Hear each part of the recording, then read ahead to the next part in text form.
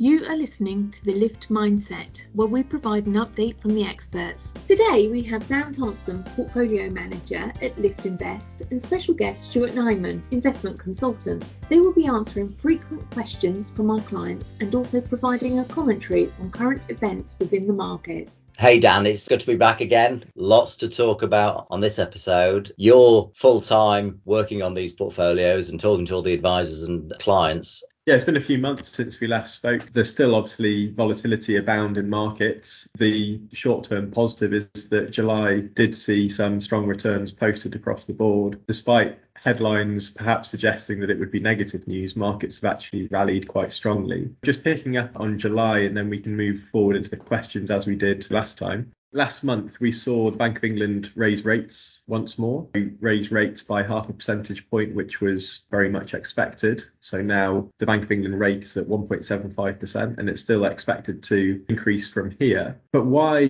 with that as backdrop, Stu, did you think that was additive to performance for the year? I think that we've reached a point in the rate rising cycle where the central banks are getting aggressive. We discussed it last time that inflation has proved not to be transitory and they've had to raise rates. So why then have risk assets done quite well? Well, generally, when central banks start to raise rates aggressively, it means they are fighting that demon inflation. And, well, Andrew Bailey said it himself. Strap yourselves in for a potential recession. We're near the end of the rate rising cycle is essentially what's going on. And as a bond and macro guy, the bond markets are sort of telling that, where the longer rates, we usually look at the 10-year, is certainly in the US is lower than the 2-year. It's not quite the same in the UK, but rates are very close to those levels. So we are very close to a point where you can argue whether it's another rate hike or another few rate hikes. We're close to a point where maybe we're seeing the end of the rate cycle. In fact, in the US, we do look at the US a lot.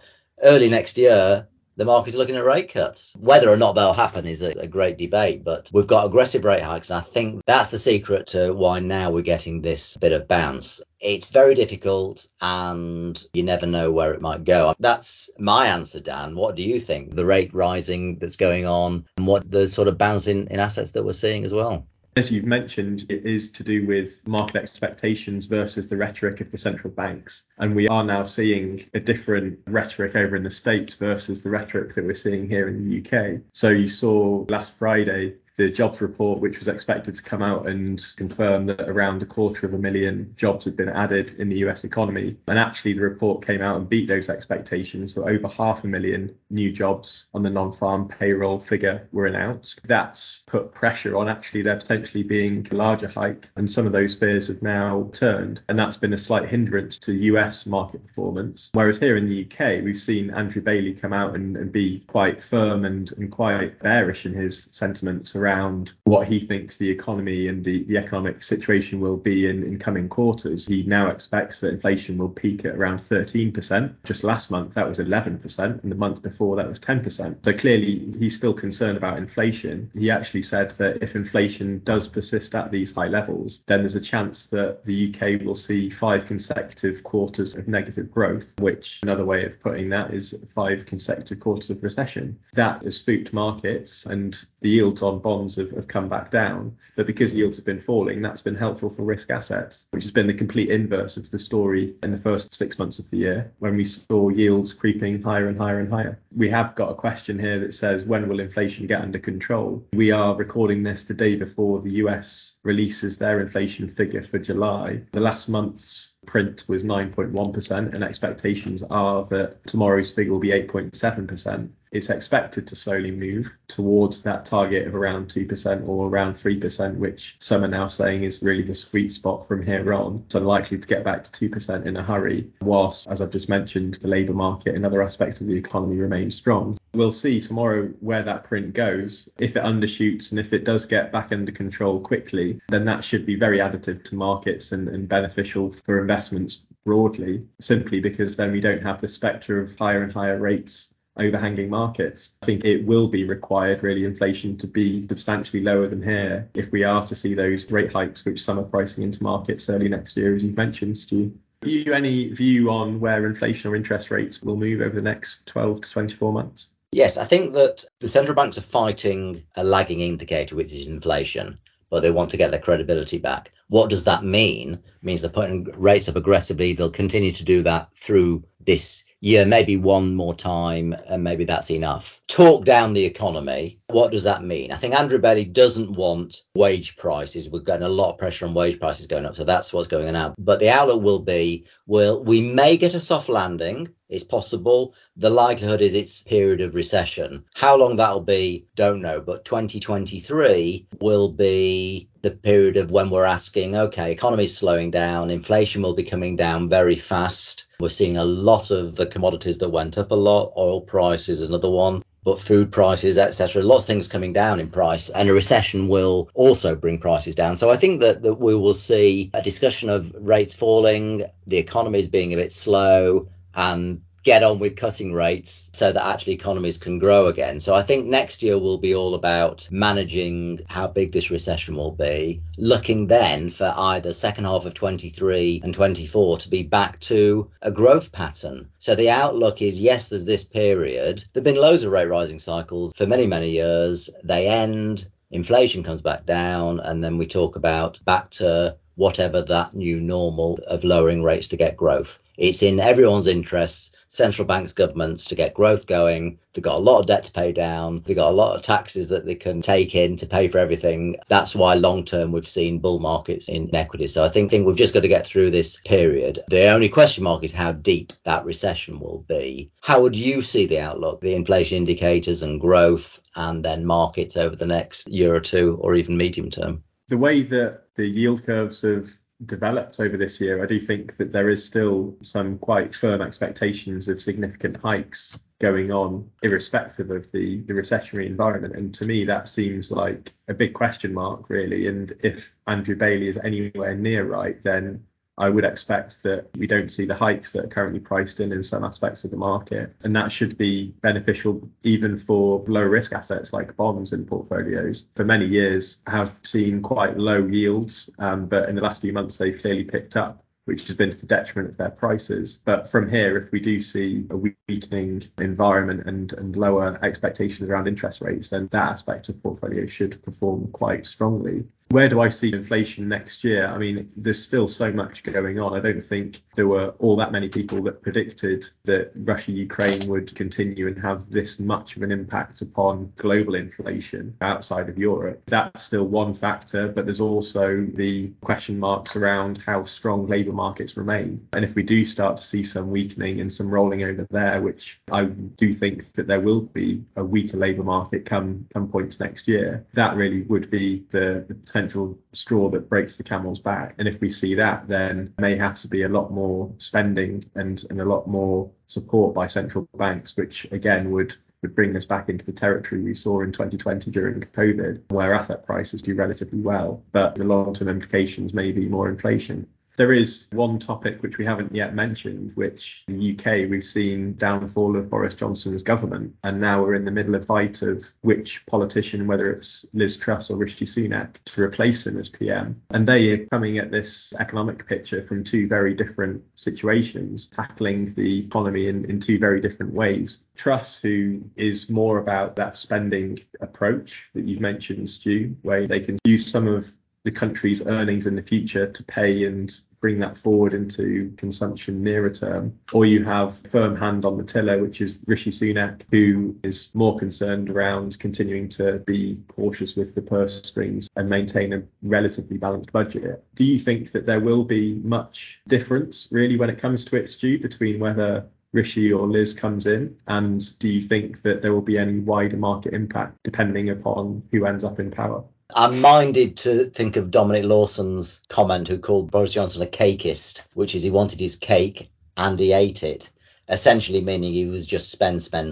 So Boris was a spending really like a Labour government. Rishi says he wants to be tight with the purse strings, but the whole time he was Chancellor, he was spending, and I'm always going to manana the cuts. So he's saying he wants to be frugal now. I would be tempted that might happen if he becomes PM, because he's now said he's going to try and do that. I think Liz Truss will be spend more and increase the debt a bit more, and I think Rishi would be spending less. But then it depends who the Chancellor is and what tools they have available. So often with these things, we don't really know until they get there. Would you see any differences between Liz Truss and Rishi Sunak getting in as PM? For the time being, markets are betting markets, because it's very difficult to have an investment market monitor on which will be But in the betting markets, Liz Truss is now firm favourite, around 85%, depending on which bookie you look at. There's actually been a slight change to the initially announced schedule, which is, in the great grand scheme of things, is neither here or there. GCHQ actually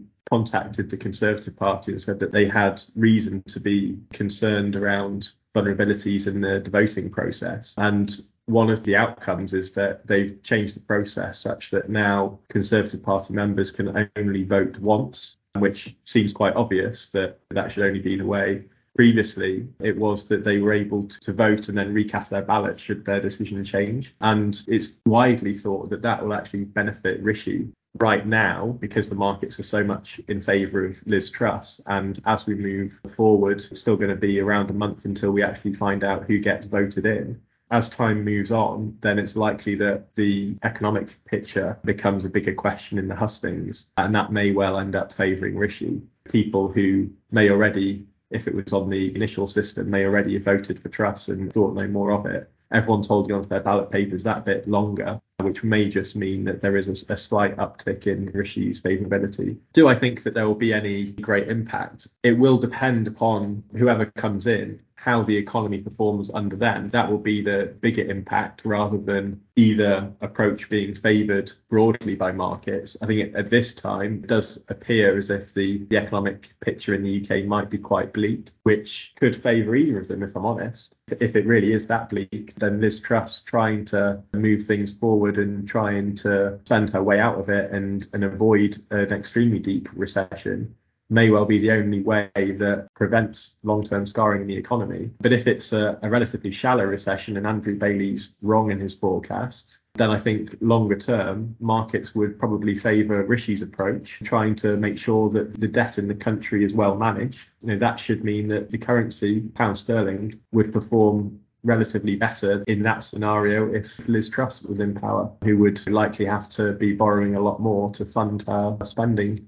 I've got a question here on markets. Other than energy firms, has everything else gone down this year? All the things I look at pretty much has gone down, and some individual stocks and securities and commodities have gone down a lot. There are plenty of technology stocks that are down, goodness knows, 75, 80%. I think it's one of those periods where almost everything you could have put money into has gone down, and cash has been about the only thing that has not gone down. Is it one of those years where, apart from a few things, almost everything has gone down? There has certainly been a rotation away from a lot of the sectors which really underperformed in recent years. So you've seen the oil companies do very well. You've seen some infrastructure related assets do quite well. And because it has been quite a risk off environment, then you've seen safe haven currencies such as the dollar perform very strongly. But by and large, wherever you look in the bond market, and the vast majority of the equity markets are all significantly down, particularly in those companies where their earnings either weren't realised yet and were expected to come in years in the future, or companies which have got a small amount of earnings now relative to their expected earnings, which some people were particularly bullish about in the coming years post-COVID and some of the changes that took place then. So Peloton, for one, roll back to 2020, it was really a stock market darling when they were thinking everyone's going to be buying these bikes to motor on at home, and that'll be a very strong long-term growth story. It rose all the way to about $200 a share. Today it trades at about $10. So that's clearly been one of the headline COVID winners, which has clearly fallen way back in this more recent environment with interest rates and the discount rate that means that markets are prepared to discount future earnings at, impacting them. Other stocks, however, like energy companies, which in COVID, when we thought that economic growth was going to be very bleak and consequently in some futures markets oil was trading negatively, they've actually done incredibly well this year, largely because of that inflation factor. And they ultimately are just commodity businesses which provide and supply oil. And as the price of that commodity increases, naturally their stock market values increase, because not only is the oil they're supplying now worth more, but also the oil they have in the ground which they'll be taking out over the next X number of years, will also be valued more in the futures market. Broadly, it has been negative throughout the whole year, but July we saw many of those returns invert. So energy companies, because of the recessionary fears, performed quite poorly in July, whereas you saw some of the growth companies, particularly in the US, because it's been earnings season there, a lot of the growth stocks beat the depressed earnings expectations, which have been factored in by markets and rallied as a consequence. There is a bit of a separation in markets at the moment between consumer-facing goods companies and more service-led businesses. And really those service-led businesses are winning. As the cost of living crisis is impacting people's pockets, then that's having a negative impact upon the earnings of a lot of the consumer-related stocks. Another question here, why are cautious portfolios doing worse relative to adventurous ones in this falling market? That question has come a few times, and we discussed that at length in the investment committee. Every crisis has slightly different reactions in different parts of the market. And I think this one, the reaction from the central banks is to move very short-term rates up. And the more cautious portfolios tend to hold shorter dated assets. We have seen the prices of the shorter dated assets actually fall quite a long way. Having said that, you're always going to get slight differences. It's not going to be a straight line between the most cautious and the most adventurous portfolio. So you do get variations, especially in strange circumstances like we're seeing now. I would still classify it as a short-term phenomenon, short-term being a sort of a 6 months to 18 months phenomenon, and in the medium and long term it will revert to normal. I mean, a short-term rates, they rise in a inflationary cycle and they can fall a long way in a recessionary cycle. So we could be having this discussion in a year's time and we'll see that the very cautious portfolios have done very well because the rates have had to fall a long way again. So it's more to do with a short-term shape of the curve and rates rising quite quickly, which was something that was an unusual phenomenon, really. One question that keeps coming up, and I know we've discussed on the investment committee, is why the cautious portfolio underperformed the moderate portfolio. I wondered if you had an interesting answer to that one. So as we've mentioned already, a lot of it has been the short-term rates in the market and the expectations that rates are going to have to rise rapidly. But at the same time, long-term rates have barely moved. So a lot of the impact of rising rates. Now, rising rates means higher yields, and yields and prices move inversely to one another. So as those yields have been rising, then prices have been falling. And a lot of that has impacted the bond side of the market more than the equity side of the market. Hence, cautious portfolios in the short term have performed worse in some cases than more adventurous ones. As I also mentioned previously, that does, however, mean that the returns expectations from here do look quite favourable for not only cautious portfolios, but also adventurous ones, because that higher rate environment naturally impacts the discount rate of pretty much every asset. So that discount rate is the return that you would expect from taking different levels of risk. In the adventurous portfolios, you're taking equity risk there, and you'd expect a larger premium above what the returns on the bond market would provide you. So that means that adventurous portfolios over the long term from these levels should perform well. Also, cautious portfolios, despite performing poorly in the short term and falling heavily as the rates have risen so sharply, the yields that we're now getting, even for relatively short bonds, does look very attractive. So it's not to say that now there's better opportunity on one side, on the risk side or the low risk side. I do think it will be fairly linear over the long term. But of course, that's not to say that there might be short-term gyrations between different types of levels of risk outperforming others. Just as a final question, Stu, have you any comments on bigger themes that the investment committee has been discussing this year, and whether there have been any discussions with the fund managers that you've spoken to regarding their outlook for the markets or economically?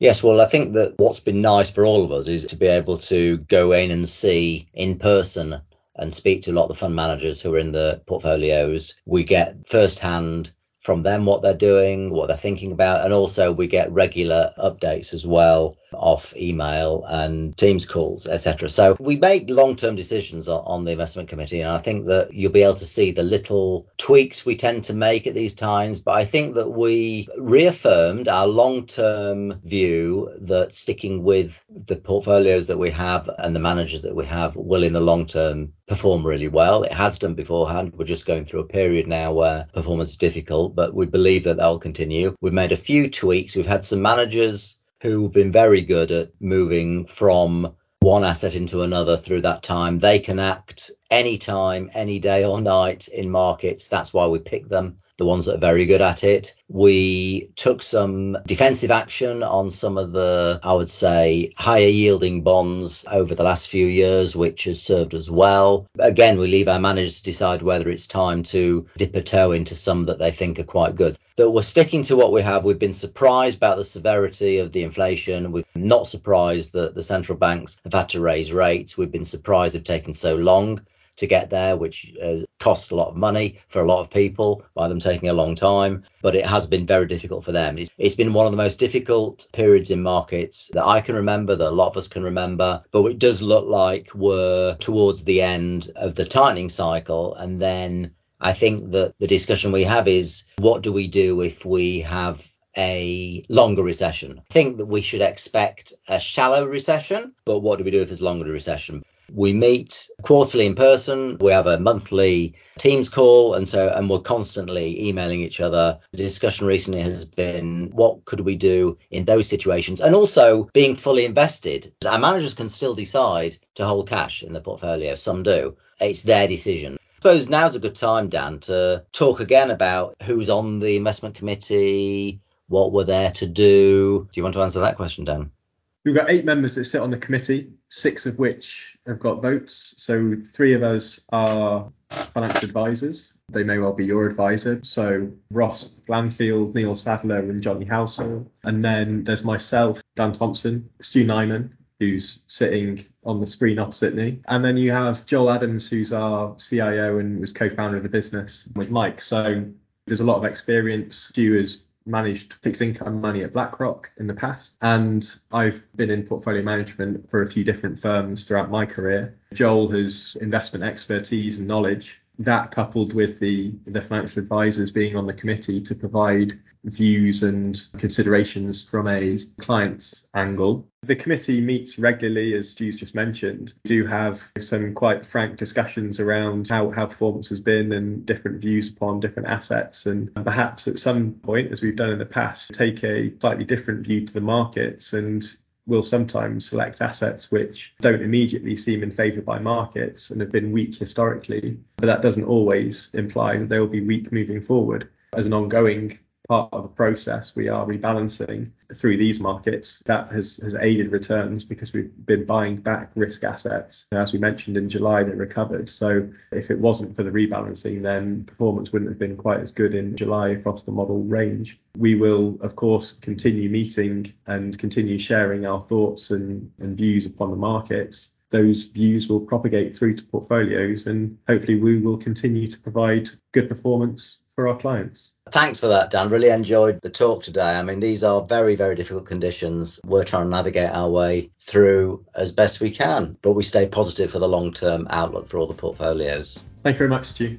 Thank you for listening. We hope you have learned something new today from our experts. If you would like to find out more, please visit our website www.lift-invest.com or search for Lift-Invest on Facebook, Twitter, LinkedIn and Instagram. Don't forget to like and subscribe to hear more from the Lift Mindset.